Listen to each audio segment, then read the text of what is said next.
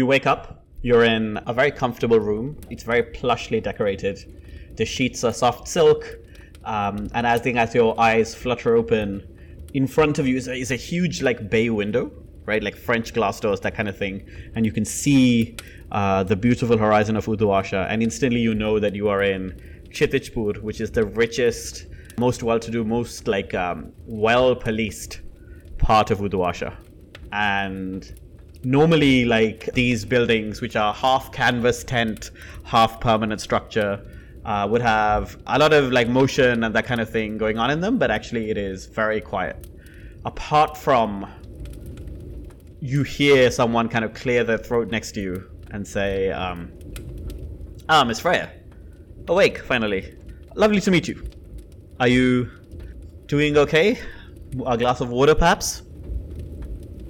Yeah, I think I look around and I am not used to this amount of light. And I kind of close my eyes and kind of look around. This is right after I've been taken, right? That's what it seems to you. Some time may have passed, but I'm just wondering if my body would feel sore from the struggle from when what's her name picked me up. Yes, I think so. Yeah. I think so. Daisy. Yeah, Daisy. Yeah. I kind of look at this person who's addressing me and I say, "No, I've had better. Who are you? Are you the person who was going by the name of Peter Samhurst?" Yes, indeed. That is my presumed identity. Though, of course, you need no introduction from me. They call me Munna.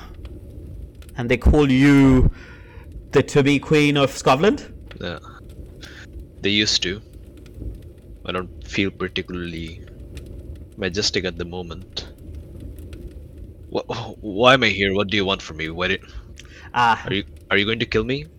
I think you would have killed me already. What are you doing? No. Kill you? What a violent idea. No, certainly not. Someone like you with such talents and expertise, such influence, I could use someone like you. And certainly, you wouldn't want your errors to lead back to the Ceaseless Temple. So I think we could work out a deal between us. You do some work for me, I keep you safe, I keep the temple unaware of your proclivities, your activities, and once you've worked your debt off to me, I let you go back. And I think it's at this moment that even though you are paranoid, there is something in his voice that is actually very kind of trustworthy, very calming. He seems like a genuinely nice guy who's just in a tough spot. And if you don't want to feel this kind of instinctive trust, you should try and resist. Yeah, I'm paranoid. Otherwise, I'd just go with it. So Yes. I'm just going to roll resolve. Yeah. And that is a 5, so I take 1 stress. Yeah, 553. Yeah. Yeah, and I think you see Freya kind of bow her head as he says, how I've been basically chastising me for being naughty and how, everything can be fine. He's got a way out and the temple won't have to hear about it. And I'm nodding my head and then I kind of furrow my brows and I think, what my proclivities? Because it's not I'm being reported to school or something. I'm being reported to the temple. They know what my proclivities are. They know everything. And then I kind of look up at this man and say, just speak to me plainly, Mr. Munna. I haven't done anything. Oh, you don't need to call me Mr. anything. We can be on first name terms. I'm Munna, you're Freya. And when I say proclivities, this alarming tendency you have to sneak into places that you don't belong, create all kinds of trouble, and, do such a bad job that you get caught. And I think this is not the first time you've done it. It won't be the last, but, if the temple thinks that you are a liability, bring too much attention, they won't be very happy, will they? I think Freya's going to look at Munna for a long time.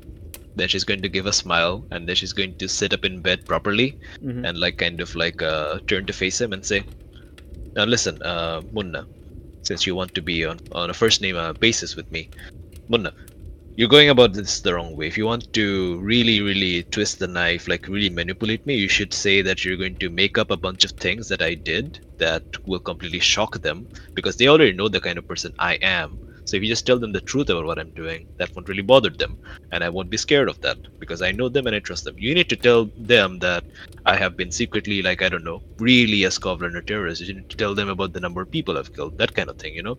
Completely make a bunch of things up. That's what you should be doing if you want to manipulate me. And I'm thinking, Munna, that if we're going to be business partners, or you want my help, or whatever it is you need, you know, I'm small fry. I know you're big fish, but like, I think you can learn a thing or two from me as well. And I think Munna smiles and says, well, why would I need to say any of those things when you do such a good job for me? You're right. I do think I could learn something from you, don't you? Mm-hmm. And I give a smile and say, yes, you absolutely should. First of all, the thing you must understand is that when you wake someone up right after they've been kidnapped, the least you can do is offer a big breakfast. And he motions to the desk behind him, where there is indeed a big breakfast. And he says, I thought I might start with some water.